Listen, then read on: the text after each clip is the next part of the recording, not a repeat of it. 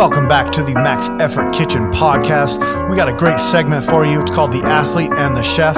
So sit back, relax, and let's go.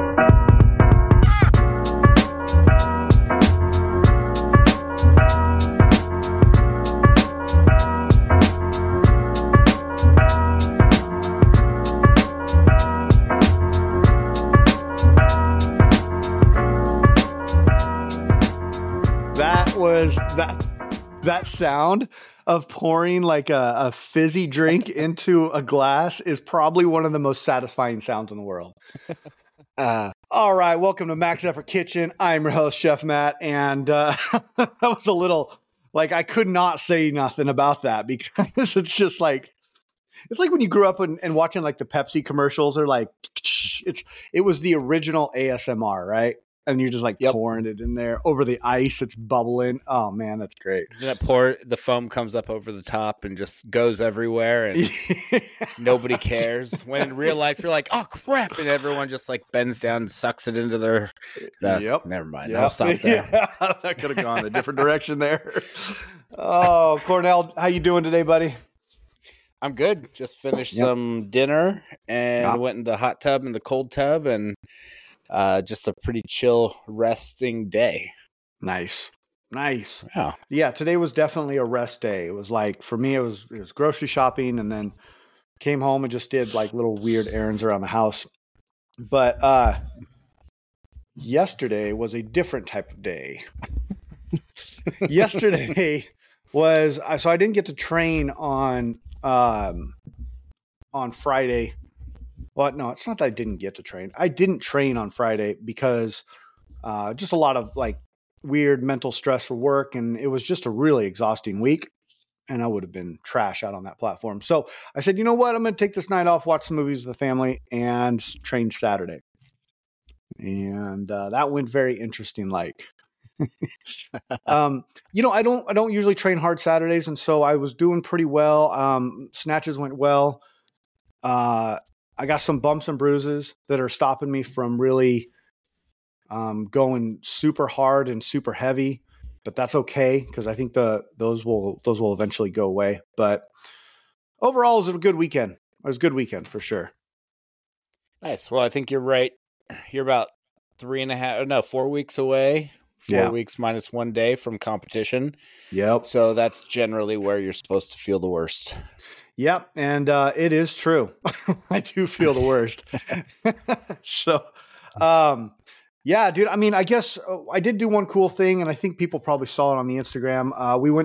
Maddie was in the youth games, 2023 youth games. It's held at Nike World Campus. It's for the Special Olympics. And that was overall just a really positive. I was telling you, pre-show that it's probably one of the more heartfelt, heartwarming events because all the kids are out there, they're trying, and everybody out there is just super enthusiastic, and it's just a really good time. That's awesome. Yeah, I was enjoying watching the videos and the reels and the and I called it a reel. Who am I? What am I, some young kid now? The videos, the snippets. Yep. Yeah. It's it puts a good perspective on being athletic, and it just shows you that the spectrum of athletic is so much bigger than what we think it is. And I was telling you that like I got to meet a world-class like Olympic athlete that has world records, and the dude, he has fake the running feet, running legs from the knees down. And man, he was just one of the coolest dudes. Had a really, really motivational speech at the very beginning. They do like the opening games, but yeah, it was a good time. It gives you a good perspective and all that stuff. But yeah. Yeah. Cool. I see you had some good lifting off the blocks this week. Yeah, it was a pretty good week. I had some kind of funky stuff going on Saturday. So one of the coaches at the gym, I was like, hey, I think I'm doing this. And his name's Josh, and he gave me some tips on like the position the blocks were at. He was saying that, and I know that I was doing this, but I was cranking back directly from where I was pulling from. Like, I got the knees out of the way, and that was my start position, and then I would just pull back from there. And what he was saying is, generally when I'm lifting or when people are lifting, they want to stand the bar up a little bit past the knee before they start pulling back. Right. So even though I was enjoying hitting the lifts I was hitting, something felt off. And then I just started overthinking everything, and it was kind of getting in my head. But overall, it was still good, and it kind of gave me some ideas to like change some stuff up and think about stuff. And so I worked up to roughly the number I was supposed to hit, and then I put the blocks away, and I waved down and waved back up. And nice. If you've ever done that, going from the blocks to the floor, it feels like you're literally going a foot lower, so it feels like this giant deficit. Yeah. That's an interesting one. And I saw you do that. You know, obviously on film, it didn't look like it was a very hard transition, but I know how that works, you know. It's film lies 100%, but it's yeah. Sweet. And then the next day was one of those kind of weird days where I looked at the program and it looked good, but it was also one of those weights where right now we're kind of getting into a volume phase. Yeah. And we're just trying to get some volume in, but there's certain weights for me where if that's a top end set, like for me, 90 kilos, give or take, is if that's a top end set that I'm supposed to hit a lot of reps, I just don't. And I call it what it is, a flaw, whatever. I'm not going to warm up properly to get to a 90 kilo snatch because that's generally my second weight. Yeah. So I go 50, 90. So I'm not going to be warmed up, but I can just kind of muscle through it and I can kind of do what I need to with it. So I told my buddy Nick, I said, let's go a little heavier. Let's not just stick to this 90 kilos. Like generally we can snatch 120, 125, and it's going to be the same amount of effort or it'll be a little bit more effort, but it'll be better for us than if we were just doing the 90 and not warmed up properly and moving correctly. Right. So we were tired from the day before and everything felt slower, but it was still like we had to hit the positions, we had to do the work. And I think that I did a much better training session going up to I think the plan was like 110 and we were hitting powers. And then Nick's best power snatch was 120. So it was 2 pulls plus 2 power snatches. Okay. And then as we got heavier, it would get 2 pulls plus 1 power snatch. Then we took a bonus rep at 16. And I said that it's 1 plus 1. And then we went to 121. And I said it's a 0 plus 1 complex, meaning we're just power snatching. Yeah. Yeah. And then he hit that PR. So nice. So yeah, it was a good session. I saw you guys doing something, and I think he posted it, or both of you posted it, but I might have commented on just his. I don't remember whose I commented, but okay, it was a clean to a split jerk to another split jerk. Like what is this? It was a split clean to a split jerk, switching legs. Okay. It looked incredibly easy, but I can't imagine it is. It was very mind like screwy. Yeah. Because if you're not a split cleaner, which 99% of us are not, I think I know one guy who does it. Actually, he just split snatches. Oh, that's true. It was a trip. So I kind of just turned it wasn't heavy, it was 70 kilos, but I turned my brain off. I just literally pulled and did what I knew I was supposed to do if I was going to do this. Right. And then you catch it in the split. And then from there you drove directly out of it and switched your feet. And it was just like one of those like, hey, let's see if we can make this happen. It's funny because you like the speed that it recorded on, like it looked like you guys were incredibly fast. There was no like pause in between, you know, the catch and the split jerk. I was just like, I think it was Nick that I said it to. I was like, W2F, what the hell is this? Like, what is this? And just laughed a bunch. And he goes, yeah, we program these from time to time. And I'm like, no, you don't. No, you don't. But we used to program, I believe we would program like clean jerks where Mm-hmm. you do the clean and then would drive straight into the jerk. Like you don't Yeah. stand it up and go. I think Yeah. we did those once or twice, more as a warm up. We used to try a bunch of stuff. So I'm I trying to usually remember. do that. In fact, I did that this weekend because we've been messing with my jerk a little bit to try to reset it. But when I'm doing like a power jerk, or something like that, I'm always like, my first couple of sets are really fast. So it's like I don't set and then do it. I just like go right into it, and it helps like my shoulders and my body get like adjusted to the different form and different way I'm going to be moving, and my brain, I guess. Well, it kind of brings me to a topic that, you brought up actually. And I think that is a really good topic, which is like, let's see if I can say this properly, but like coaching versus your weightlifting age, and like when you need it and when you don't, because I think there's a misconception about coaching. Now, actually, you know what? I'm going to back up a little bit, and I'm going to talk about let's talk about what is coaching. Like coaching in weightlifting from a guy that came from team sports is incredibly different. For me, I'm used to like when you go to a team sports, and did you play team sports? Not enough to say I did. I mean, like I stopped at 12 or 13. So in the team sports world, coach rules. You do whatever the coach says, and if you don't, you're probably not going to play. And they're going to say whatever they want to you. They're going to get you to do the things. They're coming up with the schemes. They're doing it. It's all the coaches. So they don't look at somebody that's like a highly skilled player and then like, I'm not. You can do it. You're good on your own, but I'm going to work with these guys.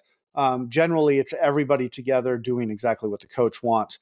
But I've noticed in this world of weightlifting, and this might be the only individual sport I've actually done. Probably that I've competed in.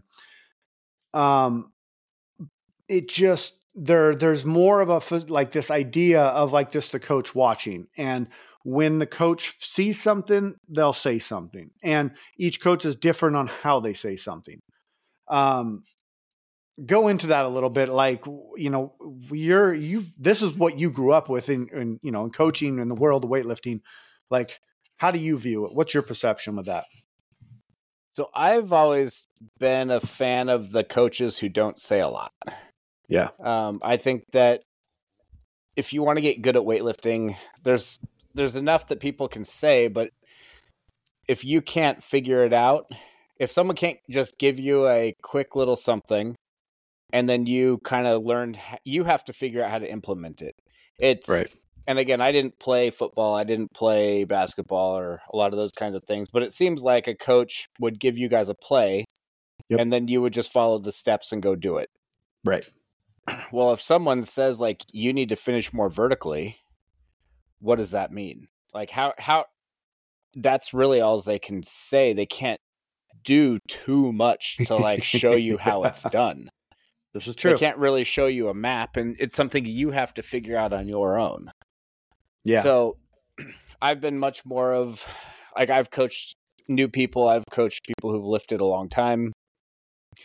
And I'm a big fan of, I'm not going to try to start coaching you until you're making the same mistake repeatedly. Because if you're not doing the same problem all the time, then you're not even a consistent lifter to the point where I'm going to throw some things out that aren't necessarily wrong, or I'm just going to go with them. So, because you're going to laugh at this one. Like, if you're not moving your feet on one lift, then it's like, okay. But then you jump back a foot on the second lift, and then you jump forward on the third lift. Why am I going to start really talking to you about your foot placement? I'm actually probably going to tell you not to move your feet, period. Just put your feet in the receiving position and try to go from there. Yeah. But I guess that would be a consistent failure if you're jumping all over the place. So we're going to try to figure out how to get you to the least problems there. But if you're missing a lift in front, then you lift a lift in back, and then you press a lift out, and then you jump a foot forward, like there's no point in me really telling you how to fix each thing with each lift, because then you're going to be thinking about something else and screwing something else up. Right. Well, yeah. So like in that terms, I guess where my brain goes as someone who has coached people before in other sports, but what I feel like if I saw somebody being kind of like all over the place like that, I'd want to back it all the way up to like some basic stuff, like get them to move so they're not all over the place. Now, it's a different realm. Like you can sit there and say, okay, I want you to go straight to, hang snatches.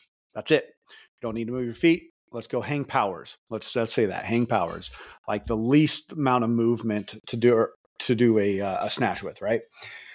And we're going to keep it at lightweight. And so, like from a coach's standpoint, like is that like a cue for that, or is it like, you know what? I need you to stop.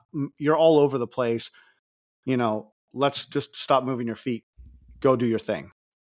No, I think that would be a good coaching thing, is to bring the weight down to a weight that they can manage and they can muscle through. Yeah. And try to make it consistent. Yeah. I like that. It was funny because on Saturday I was helping out in the beginner class, and there was a girl there who she's very, very new. Probably the worst shoes you could imagine wearing. She was wearing like Nike Air Max.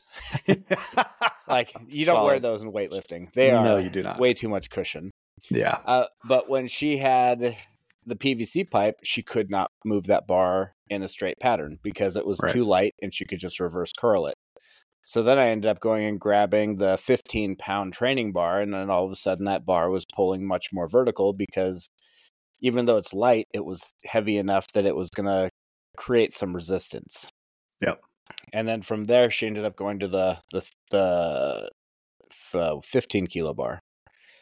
That's what it is, right? 15? Yeah. I don't remember. Something like that. I don't use it, so. Yeah. I think you're right. Well, I mean, so what you did as coaching this person is basically add more resistance to get them to move into the right position, which is a valuable thing that I don't think a lot of people would notice.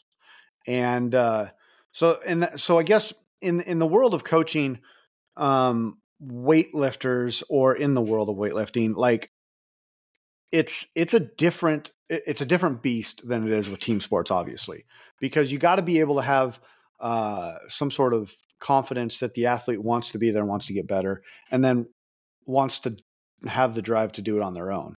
Because you're right, you can't like physically force somebody to finish, straighter. You can't like hold their back while they do it, right?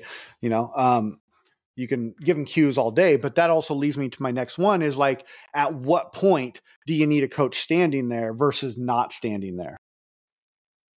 This just popped in my head right now, so it's not like a thing that I've said for a long time. But okay. It reminds, my daughter's about to start driving. Okay. It reminds me of when I started driving, where in the very beginning, I had no idea what I was doing. I got my permit. My parents would be in the car and they were constantly yelling at me and I was terrified. So I wasn't comfortable driving, and I spent a lot of time learning, probably 6-7 months. And then I went and took my test and I got my license, and they said, you're good enough to go alone. But it wasn't till I started driving all the time and I was by myself that I actually got comfortable driving, and it became second nature. Right. Now, like I don't have to think about driving anymore. Just at the same time, up until a certain weight, I don't have to think about snatching. I don't have to think about clean and jerking. Okay. It's just, it comes naturally. Yeah, no, I like that analogy too. So my kind of feelings is, in the very beginning, it's good to have somebody there where you're learning.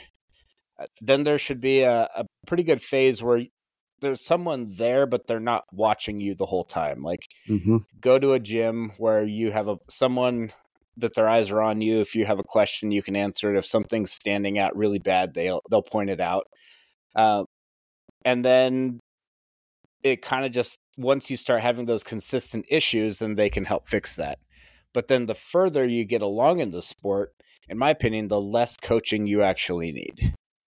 And it should be much more of almost the coach holding you back rather than having to push you. Interesting. Like if you really, everyone's going to get to a point in this sport where they're just going to want to go heavier and heavier and heavier. And it's very common. Like all the memes make meme jokes about it. That's like, oh, we're going off program today. It's very rare for people to say like, oh, I'm going off program today. I'm going to go 50% lighter. It's like, no, you're always going to go 50% heavier. Yeah. Going off program today. I'm only doing 2 reps. I'm done. Yeah. Yeah. No, it doesn't happen. Well, maybe that happens. Well, yeah. You can won't go there. Cut program, but yeah, totally. Well, that's interesting. Oh, go ahead. No, I just feel like the higher and higher you go, the more that you should be able to do this kind of on your own, and your coach is much more keeping you held accountable. Yeah. And you're doing what you're supposed to do to keep them, not just to keep them happy, but they have a bigger plan and they have had this thought out. They should know, like unless you're just in a very basic program, like our gym has a basic program, which is basic. I keep saying basic, but it's pretty much what I've talked to people about it. And I said, if you're not going to compete, it's the blue program, right? Do the blue program. It's kind of like, it's not CrossFit, but it's the idea of CrossFit classes where you're just going to come in and you're going to learn and you're going to get better. But you're not going to peak. You're not going to go heavy. You're not going to go super light. It's just going to be a very consistent something you can do to improve. But if you're going to be a competitor, your coach should be knowing what competition the plan is to do. And your coach should know kind of what the plan is leading into that competition. And you should be able to talk to your coach and be like, I don't need to know exact specifics, but like, why are we doing what we're doing? When's it going to, what's going to happen in a month? What's going to happen in 2 months? Like that type of a thing. And I like that because there's different programs for different athletes, and it's all in what your goal is. But I'm going to speak for, at least I'm going to try to speak for the garage lifters out there in this kind of topic, which is we never have a coach watching us. We never have, coaches like giving us instant cues, instant do this, instant, like I will say anytime I post a video on our Discord page, and this is something I really, really like about Stephanie, is that she gives me the non-complimentary comment or cue. It's not like, oh, looking great, but hey, try to do this. It's like, you're banging that off your hips. I need you to stop doing that. Or you need to, get more vertical. You're pulling back on that bar too hard. And I absolutely appreciate the way she does that, because she, as a coach, she draws the line of like your friend versus your coach. And I think it's a hard line to stay on one side of it. And it's easy to be friends with people that are doing the thing that you love and the thing that you love to coach. But a good coach is not going to do that. And from a garage lifter standpoint, I want to maximize my time that I have being coached. Yeah. Which is, anytime you say anything to me, I mean, you can say hi or whatever, how's your day? But like, I want you to give me some cues and tell me what you're seeing. And then I can go on for the next 3 weeks and work on that stuff, and then come back and say, hey, here's what I worked on. Here's my video. Let me know what you think. That, to me, I don't know how I would react if I had a coach and I was in a gym and they were seeing me every day. I don't know. It would be weird. This comment I'm about to say is going to ruffle some feathers, but I don't really care because I'm not on that team anymore. Yeah. Are you paying Stephanie to be your friend? Or are you paying Stephanie to be your coach? I'm paying her to be my coach. So why should she be just complimenting you and trying to like just tell you all the nice, happy things about you're doing good on this, you're doing good on that. It's like, if you're doing good on that, who cares? Yeah. You're paying her to criticize you, and you're paying her to help improve you, not just be an encourager and make you feel good inside. Right. You shouldn't, if you just wanted to be encouraged, then that's what like friends who don't know what they're talking about can do. That's like true. a coach should be more knowledgeable, and not a coach relationship should be coach first, friends after. Yeah. It shouldn't be a friendship first and then a coach after. Yeah. I mean, I immediately noticed it about Stephanie, like from when we went down there, from when I talked to her on the phone in the initial conversation, like there's something about that, you know, she draws that line really well. I work with, mind you, I haven't done it in a couple months because all my kids graduated, but, I do work with, special needs kids on the platform. And usually it's the slow lifts. It's like deadlift, it's squat, maybe some bench if they have the right, dexterity and they can move in a good enough pattern. But and see, this is where the athlete comes in, because they need the encouragement. Like I need to be able to give them encouragement first. Great job. Good job pushing through that. Good job trying. Okay, this is how we're going to fix this. I think with maybe like first year athletes, you could probably get away with that. But like, I think after you're done with your first year, or even if you're done with your first competition, it's no more, oh, that looked great. Okay, well, let's try this next time. It's like, bro, you need to scoot your feet in. Bring your hands out wider.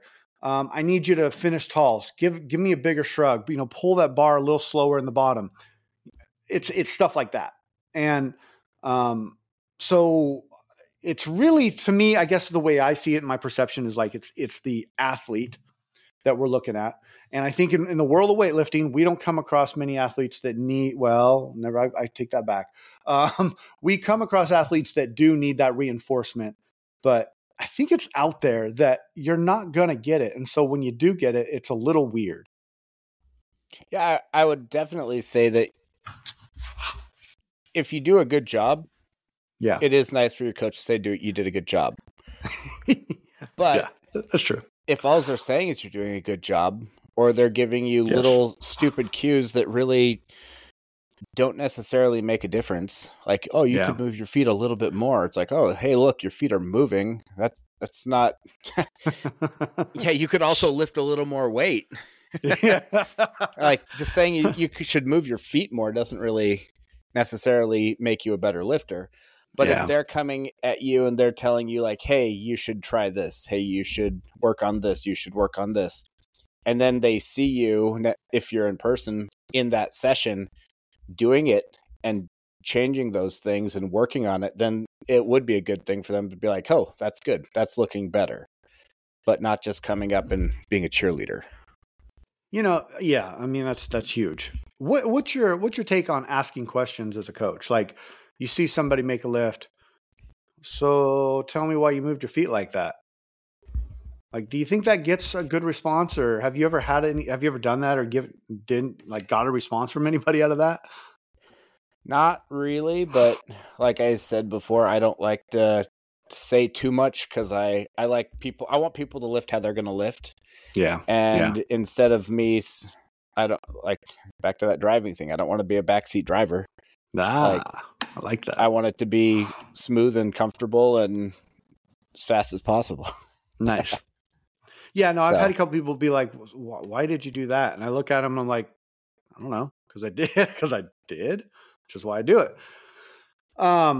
So this kind of leads into another part of this conversation, which is like your programming, right? And what I wrote down was individual versus team versus just like the template program. Now I'll say when I first started weightlifting, before I joined a team, I did a 12-week template. And being somebody new that came from CrossFit, good work. Smelling salts just came Yep. out. Being somebody new that just came through CrossFit, I knew the motions and I knew the movements. I knew the names of the exercises. So I wasn't too worried about that. I look like shit doing it. I can see. And so the template, I think each one of these, like team versus template versus individual, I think they directly correlate with your weightlifting age. What's your thought on that? So I'm not a fan of a template program.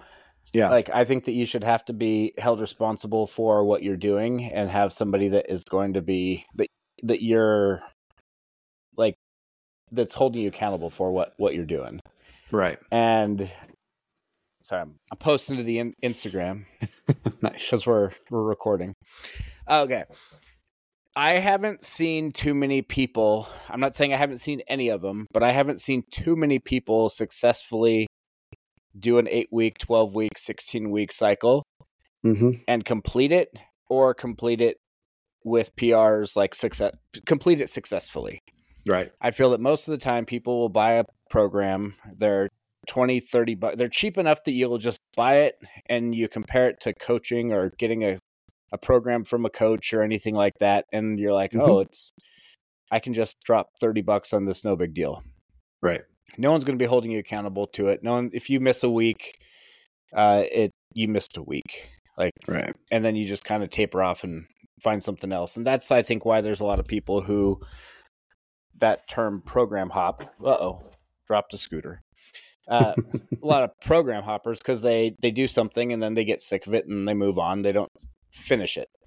If you have a coach, or honestly, if you're doing like the weightlifting AI, that's another real good one where it is programmed for you and it does have a plan, and it is much more than just buying a template. So that one is probably the one little asterisk right there. But having a program where you have someone to talk to, I think, is going to be the best thing.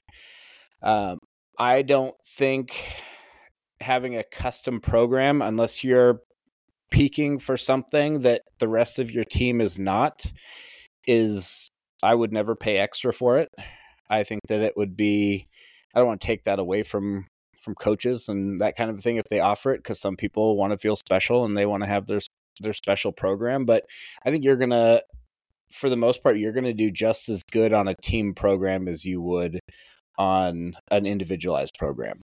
Yeah. Unless there's like a specific thing you need to work on, then that would be a little bit different. But the time where I do think it is very important for everyone to do the exact same thing would be if there's a class that you're attending. So when Nick and I used to coach, on Tuesdays and Thursdays, like, we only had one program that we really had, and then there was one or two other people who were doing different programs, but they literally weren't allowed to be in the room while we were doing our class, because they would be doing something else and it was distracting. And when we were doing our class, we would literally warm up together. Then we would start snatching all at the same time. So Nick and I were just watching everybody snatch, and we were just helping wherever we could. And then they'd move on to squats or pulls or whatever. And then the next day would be clean and jerks and that kind of a thing. So that's when I think it is very important to be doing the exact same thing. But I also think it's important that if, in my perfect world, like, I think that Bexar or Bear Weightlifting or whatever, Barbell Club, that you can't go to their gym if you don't do their program. Interesting. And some people don't necessarily agree with that. But the one thing that I do like about it is, for the most part, the coach knows what's kind of going to be going on for that day. It might shift a little bit here and there, but you're not getting some random person doing some random other stuff. Right. Pulling the blocks out, being distracting, that type of a thing. I don't know. I'm just... I think they're saying by doing that, you're sending a message saying, if you're going to be at this club, you're going to be a part of our team and you're going to do what we do. And I get that. I think that there's a big difference between that and like, I'm trying to think, or going to like what we go to up here, the Rose City Barbell Club. They aren't just a barbell club. They are a CrossFit gym that has 4 or 5 platforms in the back that weightlifters go to just do weightlifting. And that's what we do. Damon and I've been doing it once a week, and we'll probably continue to do that leading up to the competition, because, hey, that's where the competition's at. Like, we're getting free access to like home turf here. So it helps in the headspace of things. At least it did last time.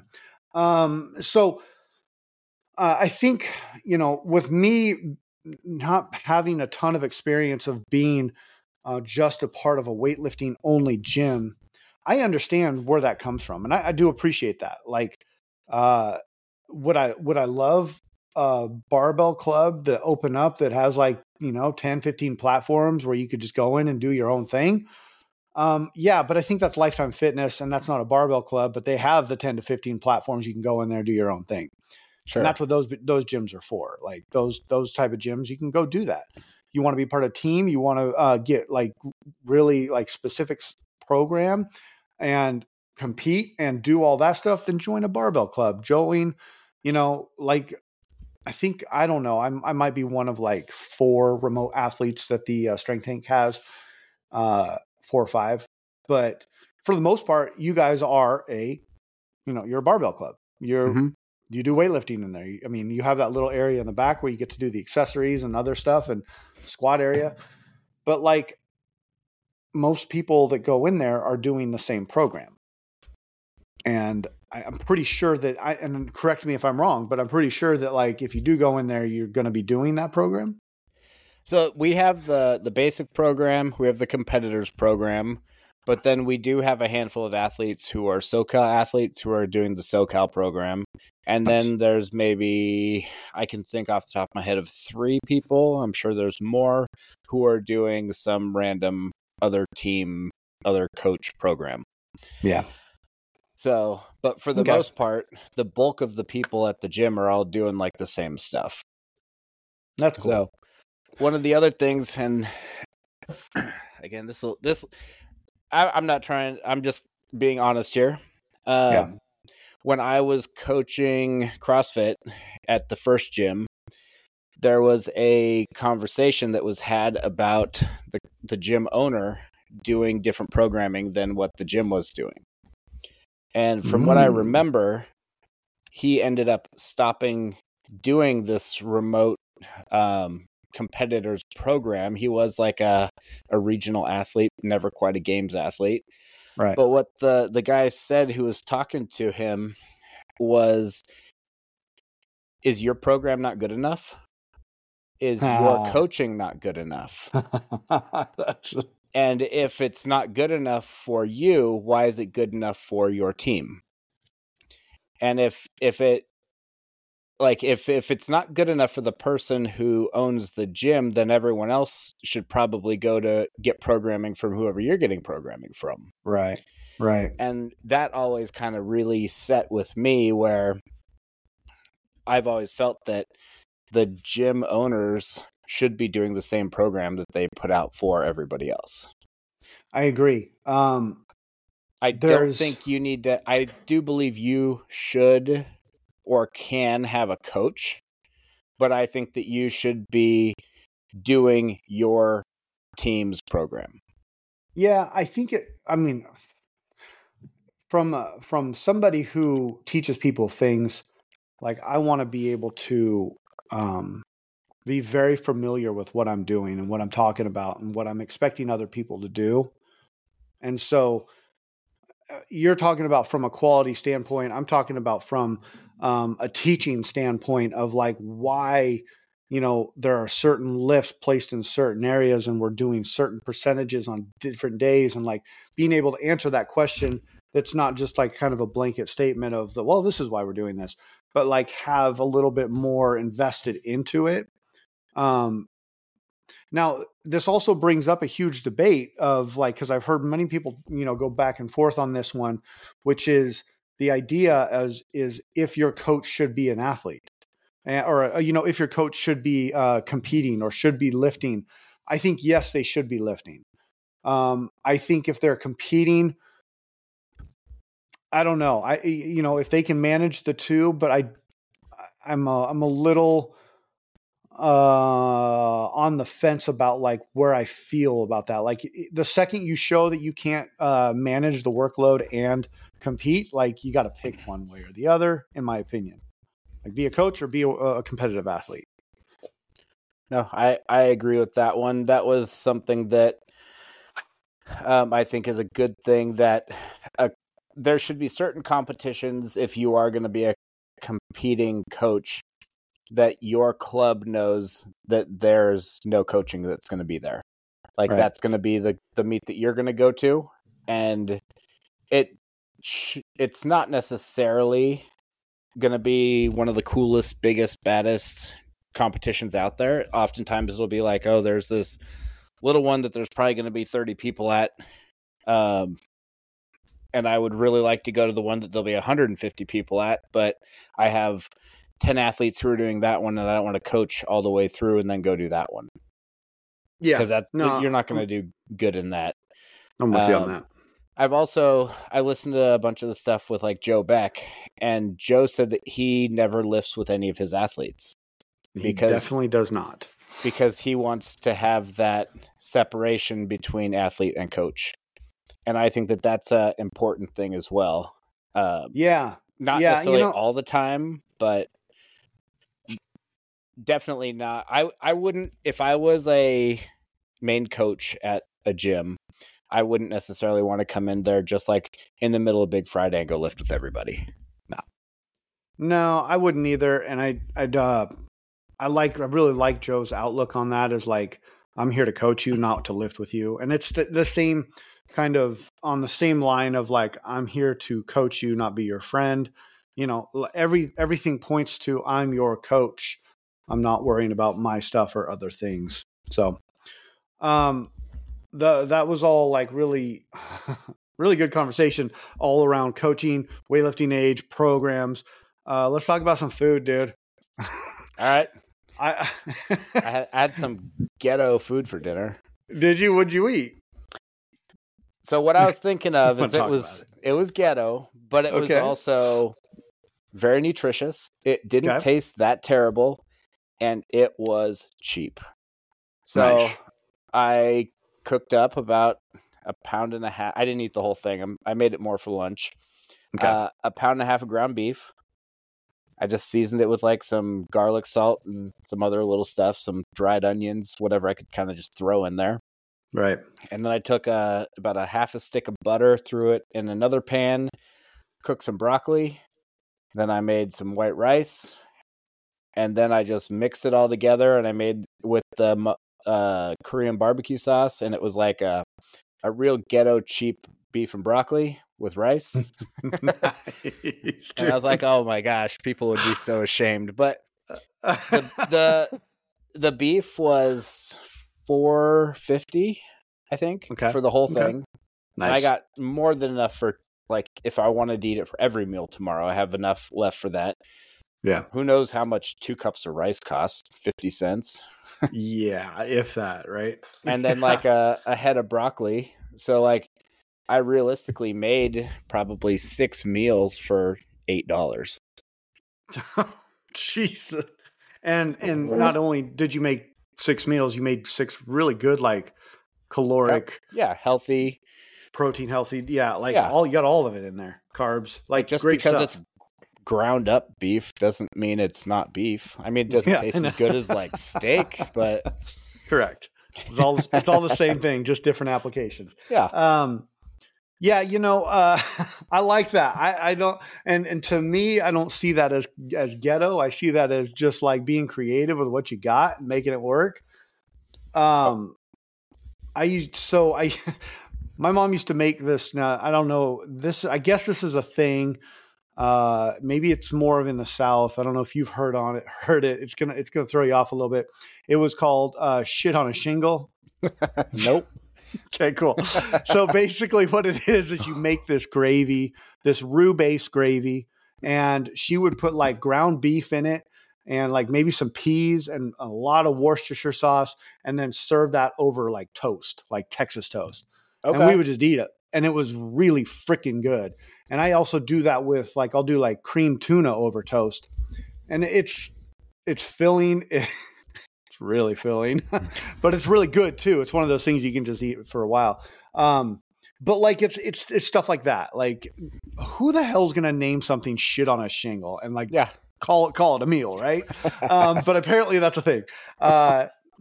So, anyways, tonight we had what I like to make from time to time again, and I'm not ashamed of saying this, but I call them gringo tacos or gringo burritos, which is the whitest of white flour tortillas, ground we do ground beef with the seasoning, the taco packets, chopped up tomatoes, like pre-shredded, which if you know me, I don't do pre-shredded, but we're doing pre-shredded cheddar cheese and sour cream, wrap them up, and just I'll make 4 of them. And I'll just sit there on the plate and eat it with a little bit of chips and salsa. And it's it's a weird thing because it's nostalgic. And I used to eat those when I was growing up. So I'm like, I don't even care if this is homemade Taco Bell. Thank you. Yeah. Exactly. That's exactly what I thought. Some refried beans. Yep. Yeah. Taco Bell is the #1 Mexican food restaurant in America.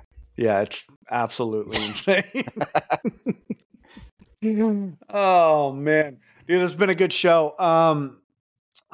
You know what else we did is, while we're on food, and I was really interested in this because last night we usually do ice cream one night a week, and I was like, we're gonna take the kids out to milkshakes and go get some fun milkshakes, but I was like, let's do a freaking milkshake bar. So nice. I went to the store, I bought 2 gallons of vanilla ice cream and a bunch of toppings. I was like, all right, guys, write down 3 toppings of what you want. And the chef and me started calculating the cost. So I bought everything for $20, and we only used 1 carton. I could probably have gotten 8 milkshakes out of this, and I got tons of toppings left over. So my advice to anybody who wants a good milkshake out there, just think about what you want in it and go to the store and buy it. Use the Breyers ice cream because that blends up very fast and very quick. But and then the toppings, man, you can put anything in there. Anything. I did mint Oreos with whipped cream and sprinkles on top and peanut butter cups. And dude, it was the maraschino cherries. Yep. Blended that up in the ice cream. So it made a cherry ice cream, which was really good. Yeah, dude. It was fun. The kids it was super interactive. I don't know. I don't know why I haven't thought of that before, but it was a lot of fun. No, that's great. That's one of my tips that I always give people for if they want to bulk up, go up a weight class, or if it's going to be a heavy squat cycle or a strength cycle, you want to eat a lot more at the time. Yep. I hate the term clean bulk because that just means you're going to eat so much additional food instead of at the end of the day, a calorie is a calorie for your body. Right. So eat something very, very calorie dense, and milkshakes are you go serve a bowl of ice cream, you might have 2 or 3 scoops. You make a milkshake, you have 7. Yeah. And then you're going to put chocolate sauce in it, and you're going to put Hershey's cups, and you're going to put all. Yep. So you want to have something that doesn't necessarily take up a ton of room in your stomach, that's easy to cut out when you're done and you want to go back down in weight, and just has a ton of calories. Yeah. Well, secretly, probably not secretly now, but in my head, I was like, you know what, this will be a good way for me to get some calories in because I just had some shit session and I want to eat. So if Monday comes, I'm going to be ready to go. But then I was like, hey, you guys want to do a milkshake bar? Nobody's going to say no to that. So, all right, dude. Well, hey, I got these new creatine gummies. I'll shoot you a picture of them. They're interesting.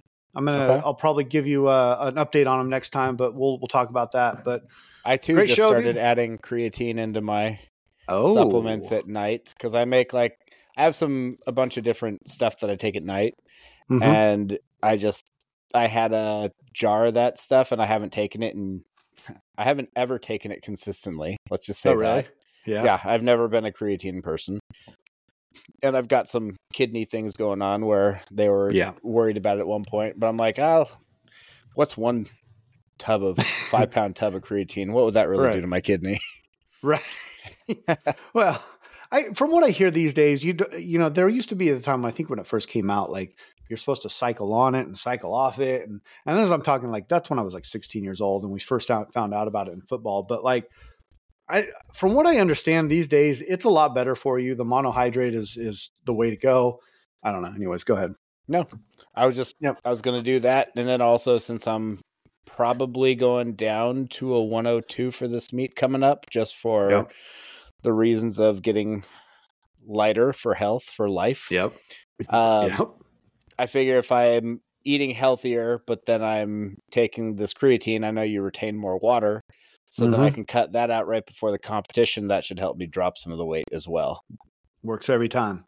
90%, I do it every time, 90% of the time. Yeah, right. All right, man. This has been a great show. I know I've said that like 5 times now, but really good information. And thank you, everybody, for listening. Go check us out on Instagram, and we'll talk to y'all later. Adios. Bye.